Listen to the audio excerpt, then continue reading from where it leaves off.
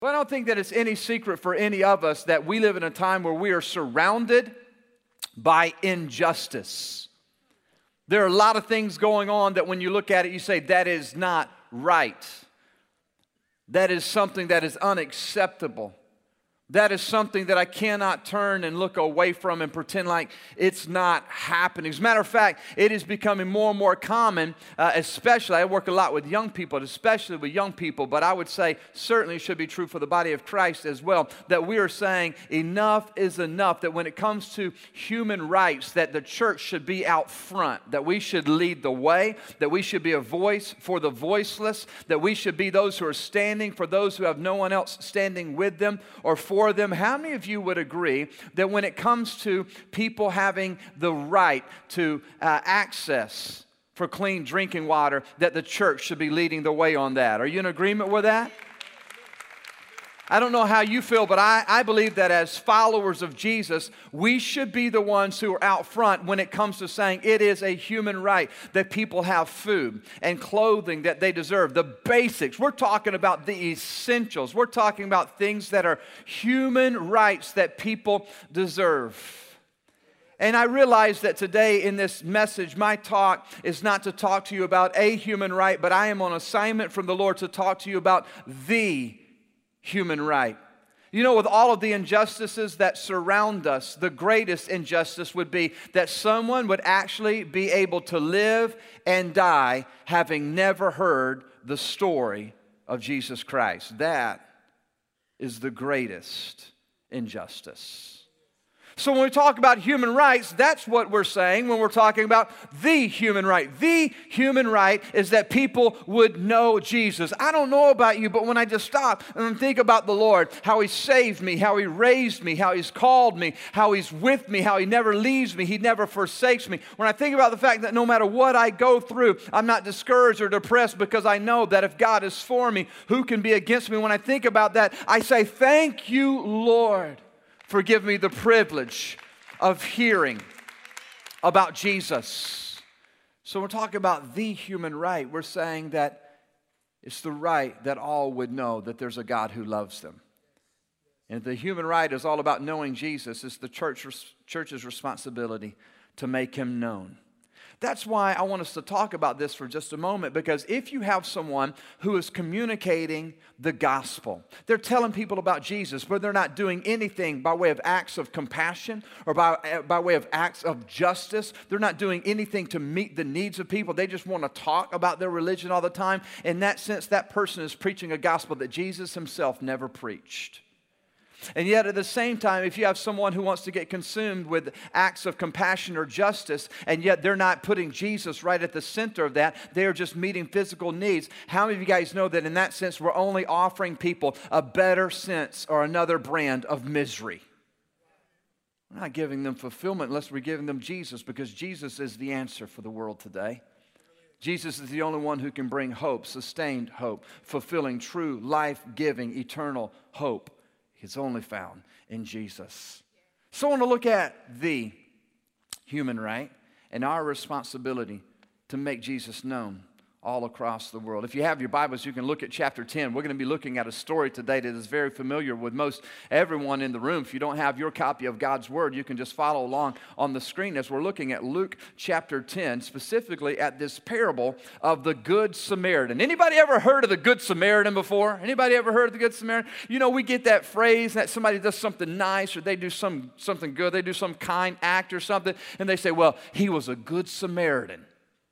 That's how it means something, you know. But this is the story that launched that whole concept. And we're going to see that this was Jesus' idea. And we're looking at Luke chapter 10, beginning with verse 25. If you're ready for this, say, uh-huh. And if you mean it, say, oh, yeah. Let's look at it in verse 25. It says, on one occasion, an expert in the law stood up to test Jesus. Teacher, he asked, what must I do to inherit eternal life? So this is a guy who's an expert in the law or the scriptures, and yet he's asking Jesus, what do I have to do to experience eternal life?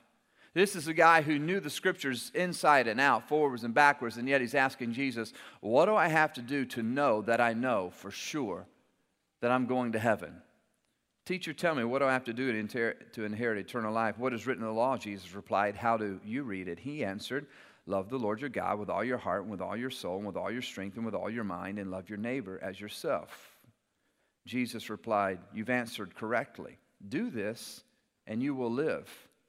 But he wanted to justify himself. I don't know if you underline in your Bible, but if you do, that would be a good thing to underline right there, because that's pretty relatable to us. Have you ever found yourself in a situation where you knew what you could do, you knew what you should do, you ought to do it, but instead of doing it, you were looking for a way to justify why you were not doing it? Anybody ever done that before? You don't have to point at a friend, but you can raise your hand. Have you ever been there before? You knew the good that you ought to do, but you didn't do it. Instead of doing it, you just thought, you know what, let me exert this energy. Let me justify why I'm not doing it.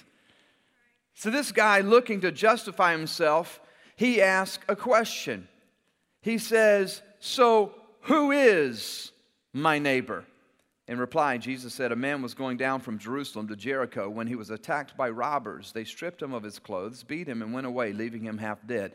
A priest happened to be going down the same road, and when he saw the man, he passed by on the other side.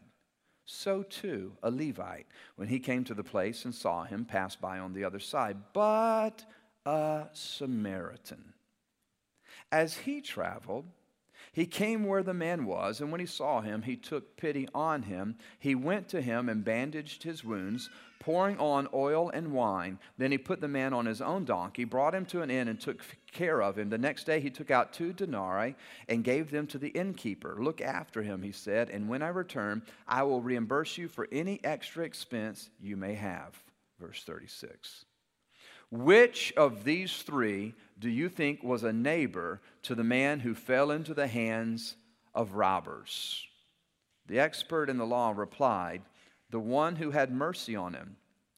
Jesus told him, go and do likewise. This is a great story. This is an awesome story.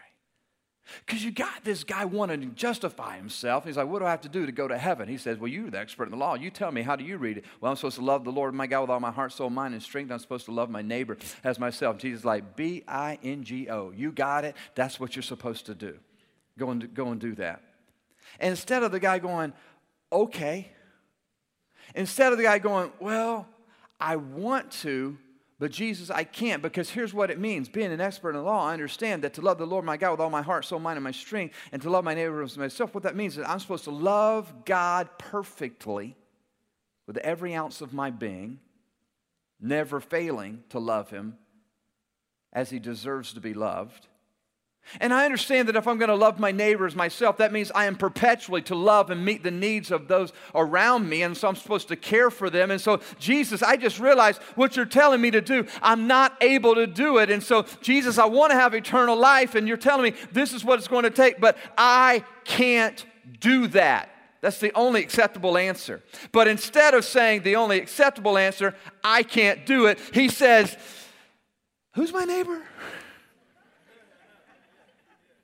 This is hilarious, because it's as if Jesus is going to go, okay, well, you've got the Smiths on your left and you've got the Jones on your right. You know what I'm saying? This is hilarious. What am I supposed to do? Love the Lord your God, our house, soul, mind, and strength. Love your neighbor as myself. Who's my neighbor? Like, how far does that? Like 2 houses down? Or is it just like on either side and directly across the street? Or is it the crazy man Julio, 2 houses down? Do I have to love him too? Because if it's just this one group of people, these certain people, I think I've got it. I'm feeling pretty good about myself. But if you're talking about some of the crazy people on my street, that's when the wheels start getting a little wobbly, Jesus. So when we talk about neighbor, who exactly is my neighbor? And Jesus said, well, let me answer for you this way. There was a man who was going down from Jerusalem to Jericho. So this guy's about to get a little lesson here. He's about to get schooled. He doesn't even know what's coming. How many guys know that's the way Jesus is? He'll just catch you off guard. You don't even know what's coming. He's like, boom. You're like, okay. This guy's like, so who's my neighbor? He's like, let me tell you a story. There's this man. He's going down from Jerusalem to Jericho. What this guy listening to Jesus tell this story would understand is the road from Jerusalem to Jericho is a dangerous one. It's about a 17-mile journey. It's dangerous because of the terrain.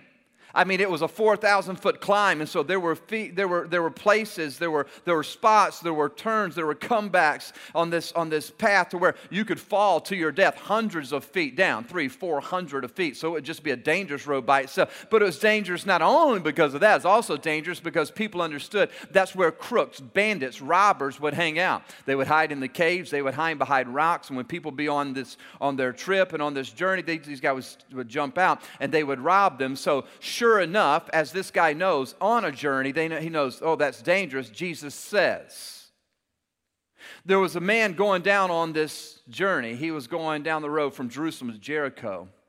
And as you would expect, he fell into the hands of thieves. Jesus says that they beat him, they stripped him of everything that he had. They left him on the side of the road to die. He was so beaten, he was so bruised, he was so bloodied. Scripture says that he was left half dead. You and I may say he was in critical condition. 50-50 chance if he was even going to make it. This guy, after being so severely pummeled and beaten, kicked, punched, left to bleed to death, left to die. The robbers take whatever they had stolen and they left. This guy is alone being on this road. It could be a long, lonely time before anybody, if anybody, would show up. Maybe you could relate just to the feeling of being hurt, being broken, being abandoned. You could probably also relate then to how this guy felt when he heard the sound of footsteps in the distance. And he's hurting, he's agonizing in pain, but he can tell somebody's coming. And so just through a bloodied eye, he tries to look up and see who it is. And Jesus said, while the man was left there, there was a certain priest who came along.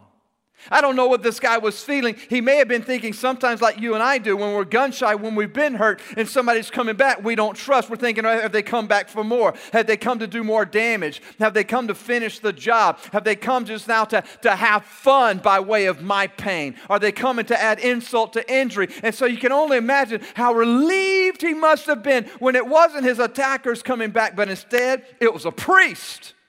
It was a preacher. He had to be thinking, oh, this is my lucky day. I thought I was left here to die, but here comes a priest. See, a priest would represent, as a picture of the highest level of religious leadership, one who would not only know the Scriptures, but one who would be responsible for leading people in the worship of God. He would be the personification of someone who worshiped God. As a matter of fact, he would understand Scripture, and he would then be familiar with the place in Leviticus where it says, if you ever see a stranger in need, you're supposed to love them and care for them and help them. So this guy has to be thinking, this is great news. But because Jesus is such a great storyteller, he never lets us anticipate what's coming next. Jesus says, and a certain priest came, we're like, oh, that's a good thing. This poor guy, he needs some help. And Jesus said, and the priest came, and he saw the man, and he passed by on the other side. This kind of catches you off guard a little bit. The priest? And Jesus says, and then a Levite came. You're thinking, oh, good, because this poor guy sees the priest coming. He's like, thank you. I always needed some help. I'm so glad. And the guy leaves. What? Then a Levite comes along. He said, well, what would the Levite represent? Well, if you would understand in just this religious structure, leadership structure, if you would, this Levite would be like an assistant to the priest. You might call him like an associate pastor, if you will. I mean, he wasn't like the main guy, but he was on the team. You know what I'm saying? He still represented church leadership. So this guy must be thinking, I don't know why the priest didn't stop and help me, but here comes the Levite. Surely he's going to reach out and help me. Certainly his heart started beating faster, and he thought, this is his moment. And Jesus says that the Levite saw him, and he too went away and passed by on the other side. And I'm like, Jesus, come on, you are throwing preachers under the bus right now. Come on, Jesus. Come on, we're supposed to all be on the same team, and you're just making us look so heartless. And I mean, couldn't they have done something? Didn't they give him some money? Didn't they pray over him? Didn't they sprinkle some oil or something? I mean, didn't they do anything nice? Jesus says they saw him, they did nothing, they turned their backs, and they walked off. And then Jesus takes it up another notch, and he says, but then came a Samaritan. Uh-oh. Look out. Because if this guy got excited thinking, oh, here comes a man of God, can I tell you that if that man was on the side of the road hurting as a Jew, he would look at a Samaritan and he'd think it's over now. I don't stand a chance. Why? Because there was so much animosity between the Samaritans and the Jews. There was so much discord. There was so much hatred. They despised one another. They could not get along. As a matter of fact, if a Jew was going down a route from the north to the south or from the south to the north, he would not take the straight line through Samaria. He would go all the way around so as to not associate with the Samaritans. And the Samaritans had an equal hatred for the Jews. So that's why you would think when this guy's on the side of the road and he's just on Struggle Street and Jesus says, and then this Samaritan came. You're like, well, if the priest didn't even help him, if the Levite didn't even love him, dude, you're hosed. It's over. Bad news bears for you because here comes, next man on the scene, Samaritan. And Jesus says, and the Samaritan saw the man and he took pity on him. You know, I don't know why the Levite, I don't know why the priest didn't do anything. I mean, maybe they had a lame excuse like I'm busy, or it might be a trap. I don't know. You might be trying to lure me over there, and some guys, I don't know. Maybe it was a lame excuse, or maybe it was a pathetic excuse. That's your problem, not mine. Hey, sorry for you, but I'm gone. Or maybe it was just some excuse that in their mind, in their heart, they just justified it.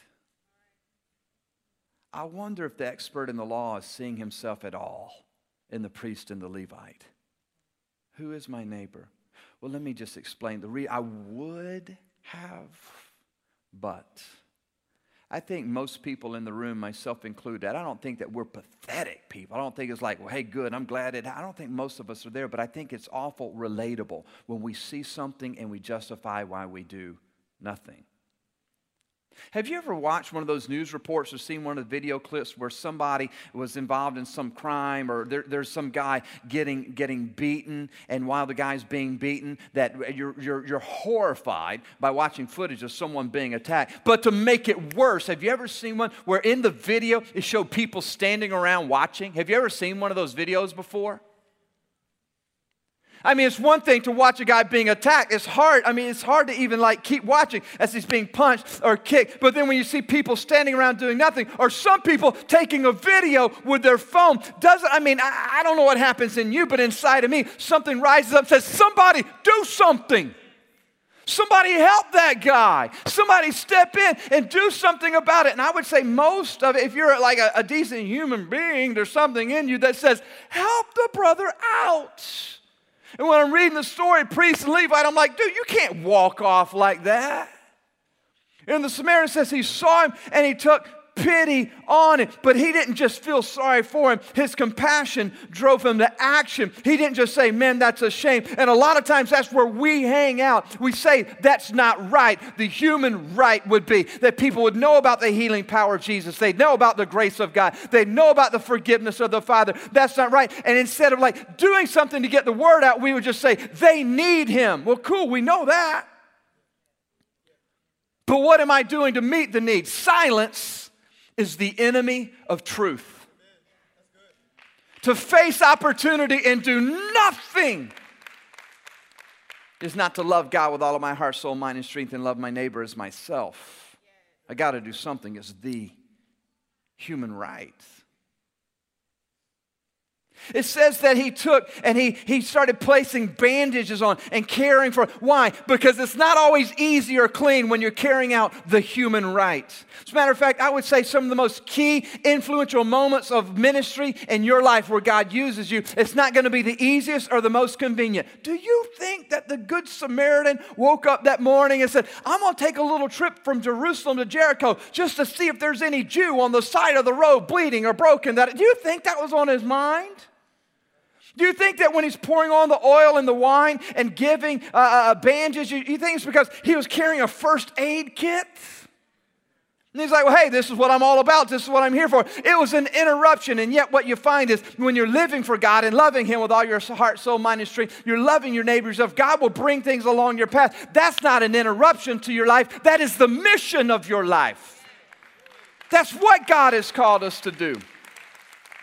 So this guy is ministering to him, and he's caring for him, and he's going the extra mile. See, when you go to do the work of the Lord, it's not what's easy and what's convenient. It is what has God placed in front of you and called you to do, and to do nothing is not an option. It's not an option. It says that he took the man, put him on his own donkey, took him to an inn where he provided food, clothing, shelter for him. He even gave money to the innkeeper. And commentaries will tell you it's somewhere between 2 months and 6 months worth of resource. What is that a picture of? God's over-the-top, extravagant love that He always pours out on those who need His healing.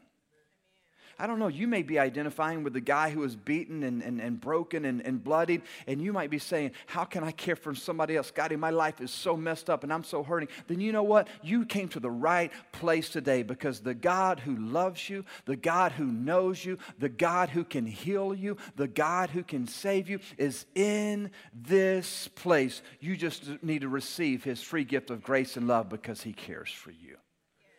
Others of you say, oh, I don't know about that, but you can identify with the guy right here who says, hey, I'm religious. If I were to talk about who's excited about Easter, you'd probably be like, can't wait, got my dress picked out. Got my suit picked out. I already know which tie I'm going to wear on Easter Sunday. And we can get excited about it. This guy's an expert in the law. He knew religion, but it wasn't about religion.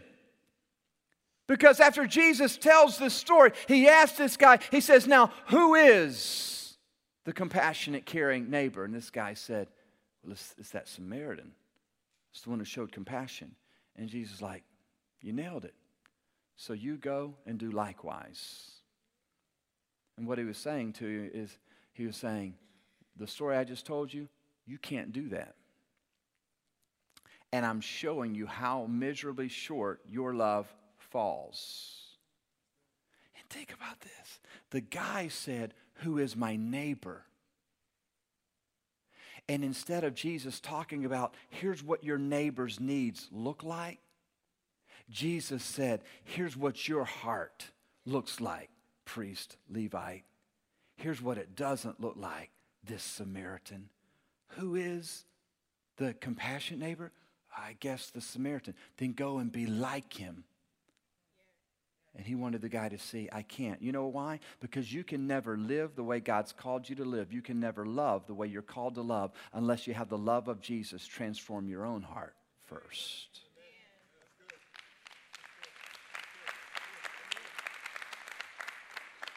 And at the same time, when the love of Christ has impacted your life, you cannot live the rest of your life ignoring the moments of sharing the love of Christ with others.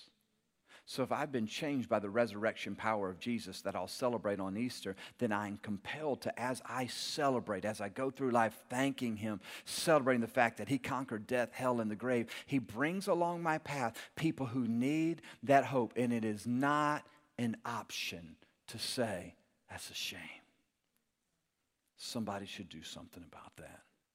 So my question would be, not only are you excited about Easter, but I'm wondering who is going to experience Easter this year because God uses you to bring them to Him. Everybody bringing somebody. Everybody doing what they can. There are people in your home. There are people in your neighborhood. There are people at your work who need to know Jesus. I'm just going to tell you right now, I am so excited about what God is launching here at People's Church. As you start this series, Pastor Herbert's going to kick off on Easter Sunday, Finish Strong. And the whole weekend is going to be a powerful weekend. But I'm telling the team here on this church leadership staff. They are praying, they are fasting, they are planning. And so there's going to be the launching of the small group initiative. You're going to be challenged to not only bring people to the services, to the experiences that weekend, but to go with them through some small group stuff where you're doing life and community together. There's going to be the launch of this huge first step initiative where people who come to know Christ get grounded in their faith. I'm telling you, listen, just track with me. God is on the move. I'm telling you, if you have any spiritual discernment, you know it's more than us just saying Sunday, Easter Sunday, that's the Super Bowl Sunday for the church. Do you realize across the globe, this will be the day that is the highest attendance at just about every church that is preaching the gospel? This will be a day to where the houses are full with people. Do you realize that this will be the greatest harvest of souls? Some churches will have more people come to know Jesus on Easter Sunday than they do in all of their other Sundays combined. Did you know that the Bible says when one person comes to know the Lord, that there's a celebration in the presence of God? How many guys know there's about to be a party in heaven on Easter weekend for all the people coming to know Jesus? God is on the move. He's setting this up. Easter is coming, but I don't want us to just celebrate it. I don't want us just to look forward to it. I want to know, God, if I have your love in my heart, I cannot ignore the people who need it as well. So who can I bring? So I'm calling you today to the human right. And here's what that looks like. It's twofold. Number one, that between now and Easter, you will pray about and watch for the opportunities. Everybody bringing somebody to Jesus. And then there's a second part. And it's that you and I would realize we're not only called our neighbors, not only the people in our close proximity, but there are people all over the world who have the right to know that Jesus loves them. And don't you dare ever underestimate the power of one simple act of obedience. One simple listening to what God nudges your heart to do, and you have no idea what that's going to lead to. In our church, we had this opportunity that we became aware of to send some clothes to some children in Haiti at an orphanage. They needed some clothing. We were approached and said, you guys have a lot of girls, which is true. 412 and counting, or whatever our book is going to be called, our TV reality show. So we had all these children, and people were like, can you send some clothes to the, and you know what, my wife and my kids and I, we were honored. We were like, absolutely. And so we did that, and we just were so excited that we're able to be a part of that ministry. And then time passed, and there was an international adoption worker in our church who approached us and said, hey, there's a little girl, a little 3-year-old girl in Haiti. And she is struggling from sickle cell anemia. It's causing all kinds of health issues for her. And she doesn't get the treatment that she needs. We're afraid that we're going to lose her. We're trying to figure out if there's any way to get her to the States and get her treatment. And we know that you guys know people, you're connected, and we're just wondering, would you be able to help us get her here and then get the treatments that she needs and get it paid for? And we said, we'll sure try. And they sent us a picture of this little girl. And would you believe when the picture came? This is little Josie. Would you believe when the picture came, when we looked at this picture, it wasn't this one, but it was another picture. This little girl was wearing one of the outfits we had sent to Haiti. Can you believe this? It like blew my mind. We're like, that's the little outfit Angel used to wear. That's crazy. And they're like, yeah, we were wondering if you could help. And we said, we'll sure try. And in the meantime of us doing everything we could on our end to try and get things straightened out, the earthquake of Haiti hit. Impacted the orphanage. Children lost their lives.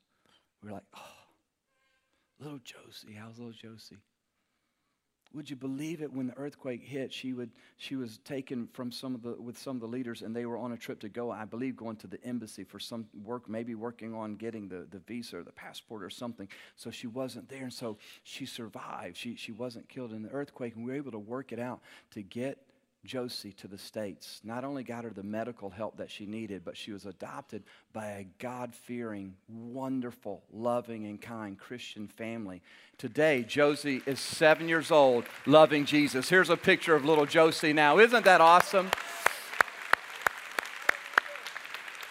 I didn't even know it yesterday, when I was coming, Josie was coming over to our house to play with our girls. They're all buddies, and they play and have fun. I wasn't even thinking about that. I just knew I was coming here to do this message on the human right. And I thought of Josie's story. I was like, that's perfect.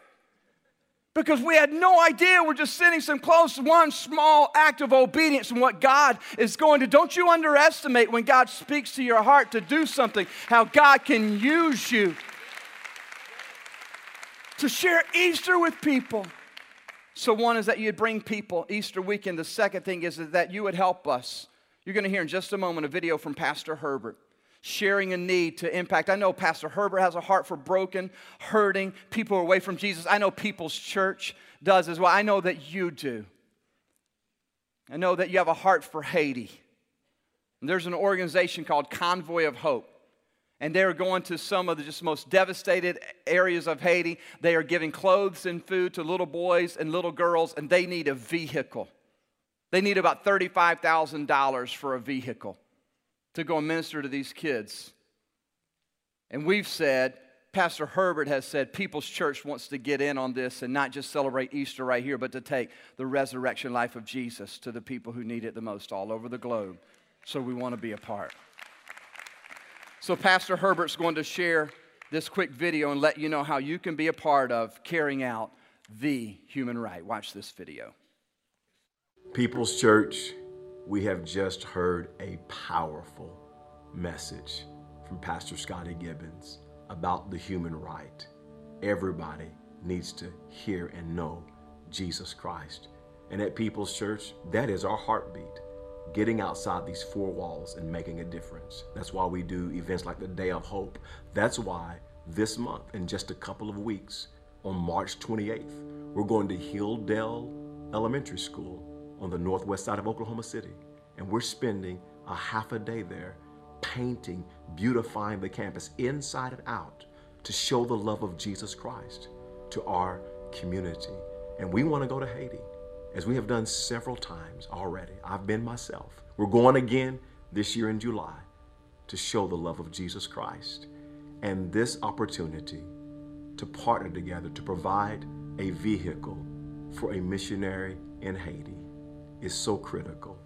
I just can't imagine functioning in life, in our daily lives, without some of the necessities we have, like transportation. And we have missionaries on the ground that literally just need transportation to help them preach the gospel to the beautiful people in Haiti, to the little boys, to the little girls, to the teenagers, to the moms and dads and grandpa and grandpas. We want everybody in Haiti to hear the good news of Jesus Christ. And what I want us to do today, I want all of us to prepare our hearts and ask God, what would you have me to give today over and above my tithe, to help the people in Haiti to know Jesus Christ? And 100% of this offering is going to go to provide a vehicle to a missionary to be able to preach the gospel of Jesus Christ to the villages, to the places that nobody can get to, and so everybody can know in Haiti about Jesus Christ. My wife and I, we got online already, and we have given a generous gift for this vehicle to be purchased for one reason: the human right. Everybody has a right to know about Jesus Christ. Thank you for your heart of generosity. Thank you for being a dream builder and giving of your time and talent and treasure to see more changed lives.